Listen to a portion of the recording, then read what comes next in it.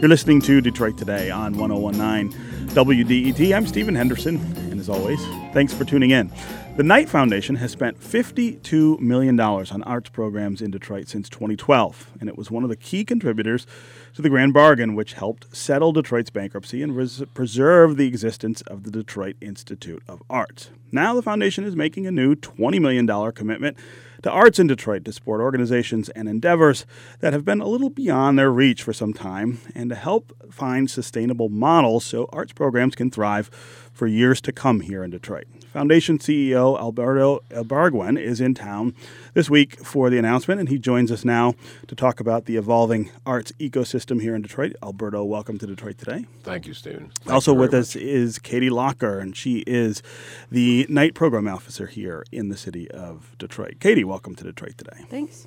So let's start by talking about why make this new investment. What have we learned over the last 6 years, as you guys have spent a lot of money supporting the arts here in Detroit? What's new about this $20 million commitment?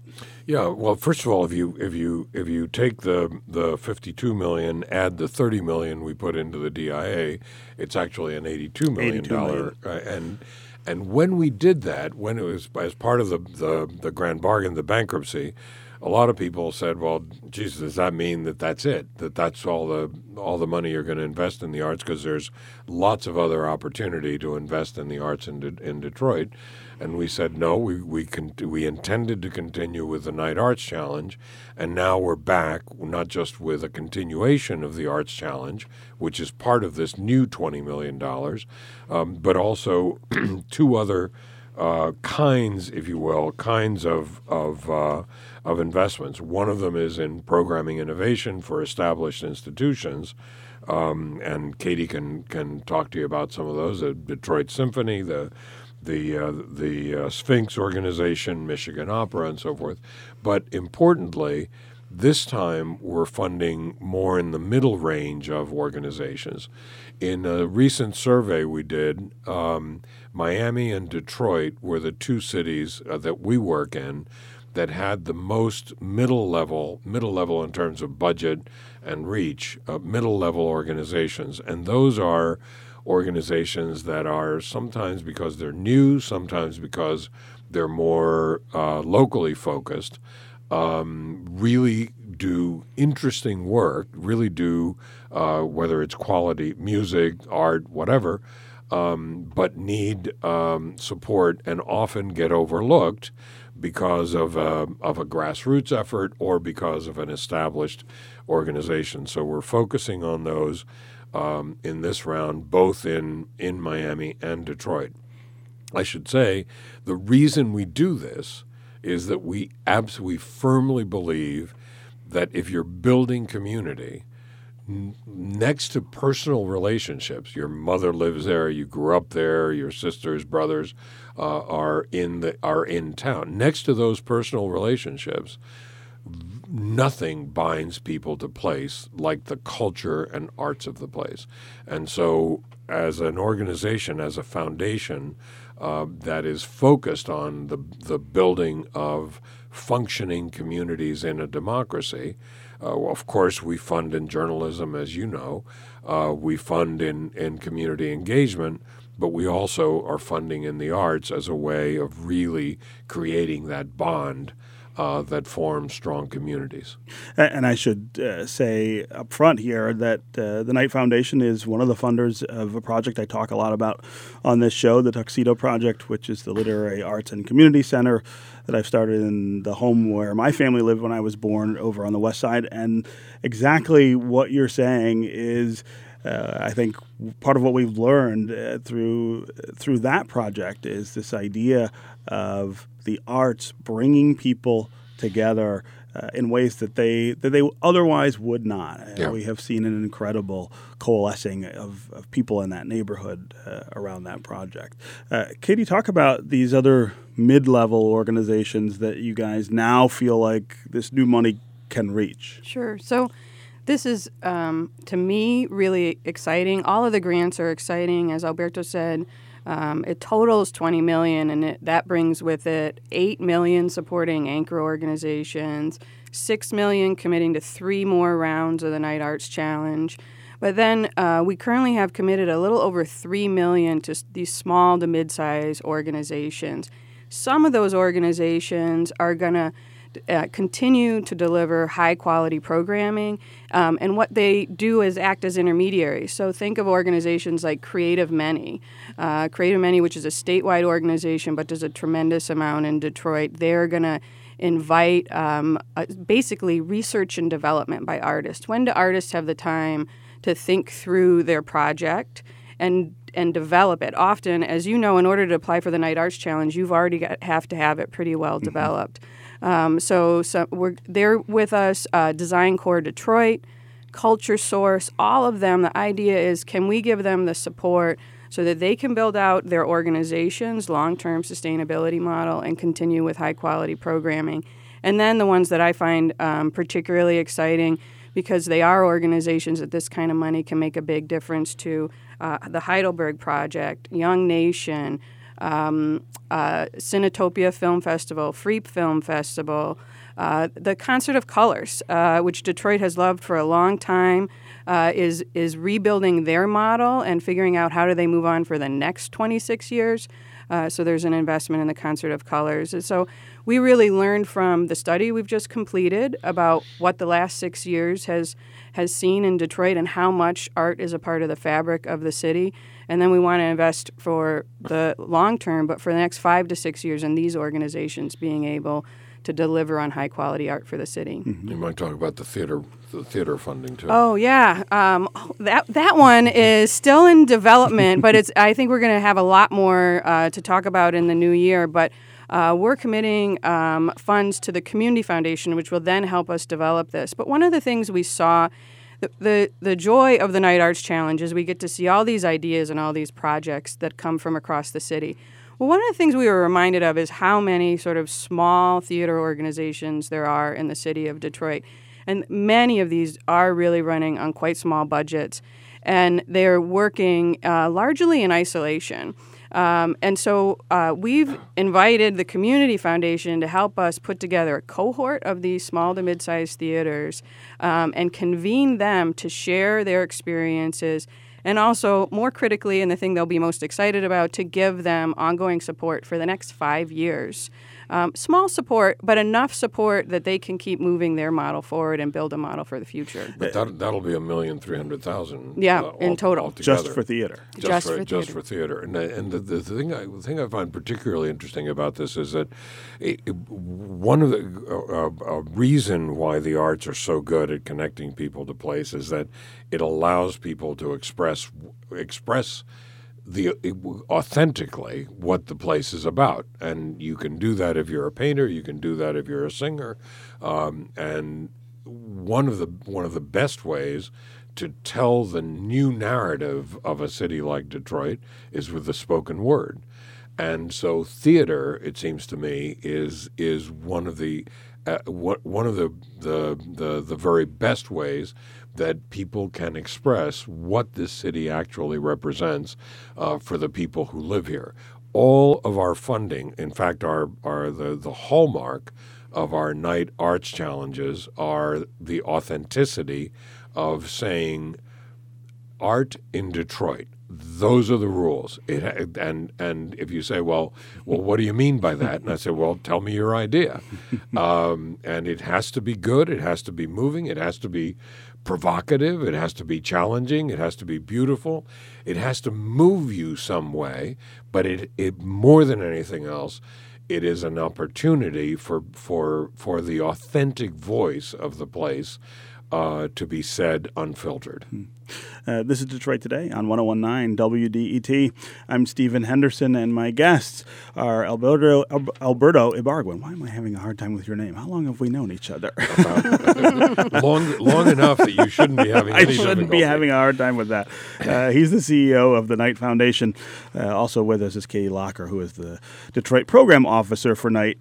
We are talking about a new $20 million commitment to arts in Detroit. Let's talk about sustainability. One of the things that I think most arts organizations struggle with, right? You get that first grant, that first interest to get started, And there's a difference between sort of getting it off the ground and making sure that it can continue its work. Some of what you guys are focused on with this second round is that idea of sustainability. Yeah, and I think that's the case in not just in the arts, but I think in all of our funding. I don't really think of us as a charity. I think of us as social investors. I don't think it's any fun to do a 3-year grant and at the end of the 3-year grant to end up having a conversation about why the organization hasn't figured out a way of becoming self-sustaining or getting on the path towards sustainability.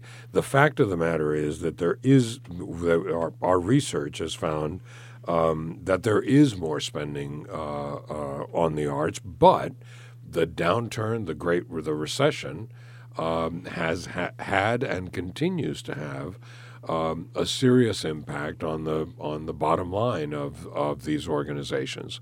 So this is a moment where we think we can come in, allow people some creative space, but it really should be viewed not just as an opportunity to create with the funds, but as a moment when you can also take a step back and say, okay, how do I use these new productions, whether it's theaters, music, painting, whatever it is, in order to reach new audiences and develop some kind of a model for sustainability. And let's not kid ourselves. This is not just a Detroit issue. We work in 26 communities. I can tell you there isn't a community in any one of those 26 in the United States of America that doesn't have a struggling artistic sector, particularly at the middle ranges. But even at the biggest ranges, we don't happen to work in New York, but I know that I've read in the newspapers, the Metropolitan Museum of Art, the biggest museum, the biggest tourist attraction in New York, had staff cuts because of budget tightening. Mm-hmm. So if that's happening at that level, imagine what it's like for local organizations. That doesn't mean that it can't work. It just means that you've got to be creative, you've got to be intentional, you've got to be courageous, and frankly, you need a little space to breathe, and that's what these grants, I think, will do. Yeah. The grants to the anchor organizations really reflect that. What we're giving funds to for Michigan Opera Theater is them thinking about how might they present opera in ways that grow the audience. And so some of this is going to be a little unconventional, and they're actually going to hire somebody to really work with them to think through how might they present opera differently and grow audience so that they can be sustainable for the long term and protect that legacy that's been built at the opera. Similarly, with the Museum of Contemporary Art, Alberto and the team at Night are really committed to how do we bring technology in to expand audience, both in the physical museum, but also online. Might people become a new audience for the Museum of Contemporary Art if they experience it online? So the commitment to the Museum of Contemporary Art is really tied to our investments in technology and cultural institutions, and they're going to consider new ways to grow audience that way. And Detroit Symphony, I think you're kidding yourself if you think that somehow the Internet of Everything isn't affecting whether it's public radio, mm-hmm. and you and I know about how it affected newspapers. Mm-hmm. It affects the arts. It affects the way people think about it. It affects the way people expect things to be delivered. If you grow up in a world, in an on-demand world, to say that that you can only see the piece you can during these hours, and I'm closed on Mondays and you must come at 8:00 on Thursday night. Well, you know what? People have lots of other choices, and instead, I think you've got to really work hard to get over whatever your previous model was, and just simply find the audience wherever the audience wants to be. And never forget that Yogi Berra said, if the fans don't want to come to the ballpark, nobody can stop them. So don't sit around. If they don't want to come, don't sit around saying, geez, those people are stupid. No, they're not stupid. They're just doing something else. Go find them wherever they are and engage them. I think Rocco Landisman, when he was head of the National Endowments for the Arts, said that they were developing some research that showed that museums that put their collections on the web had an increase in attendance because people at the actual I see it online. I'm gonna go see it in person. See it online and then go see it in person. Exactly. And if you've ever seen, for me, the example is always the painter Mondrian. I've never seen a Mondrian photograph that didn't look flat. But then you go see it, but it's pretty. It's a really nice design. Then you go see it in person, and the thing is three-dimensional. It's a totally different experience. And I think getting a kid in high school to look at a great painting and showing him and letting him play with it and letting him own the image and letting her expand it and change it and deconstruct it, and then going to see the actual original at the DIA or someplace else, I think it's just a phenomenal learning experience. Mm-hmm. I want to ask both of you to answer this next question. I'll start with you, Katie. Talk about how the arts landscape in Detroit has changed since you guys started this back in 2012. What are we looking at now that we might not have seen then? What would we have been looking at then that maybe has gone away? Well, I think, one of the things that we have really seen, which was part of the intentionality when Knight came up with this in 2012, which preceded my time at Knight, was Detroit already had a great art scene and has this incredible legacy in so many art forms. But the world hadn't fully gotten a sense of what's happening today. And now, every week, it seems, we have national and international stories celebrating the work that's happening here and the artists that are here. And we have the legacy artists, and we see that, and we'll announce a new round of Knight Arts Challenge winners next week, and you see people that have been here for the long haul, lifelong residents. But we're also attracting new artists who want to be part of this community and see that it is a community of artists that contribute to the fabric of the city. And I think that understanding has grown both within Detroit and then externally, which just gives more resources to the artistic community, which is what we need here. Mm-hmm. Mm-hmm. I think statistically, Stephen, our recent research that was done by a firm called TDC, they found of the 432 arts organizations operating in Detroit in 2015, 16% were formed of the ones that are operating now. 16% were formed since 2015. The increase in attendance overall has been 28% since from 2011 to 2015. Significantly more organizations are creating new works of art, and revenue has grown. This is some people have called Detroit the new Berlin. And what they mean by that is that Berlin, when there was the unification of Berlin, became this gritty,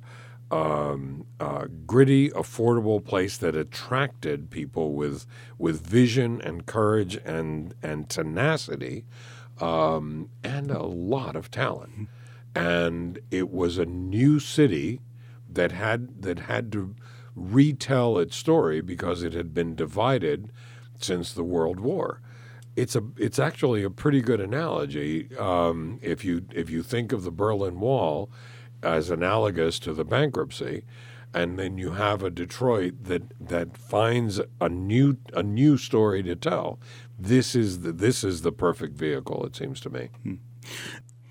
Okay, Alberto Ibarguen, CEO of the Knight Foundation. Thanks very much for being here on Detroit Today.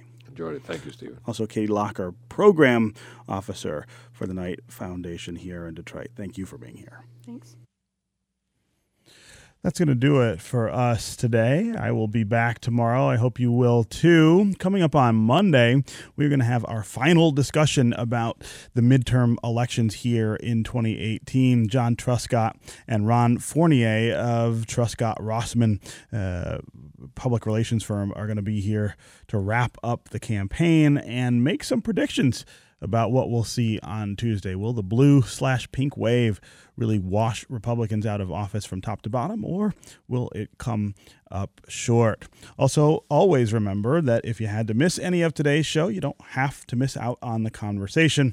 If you go to iTunes or wherever you download podcasts, you can download and subscribe to Detroit Today and take us with you and listen whenever you are ready.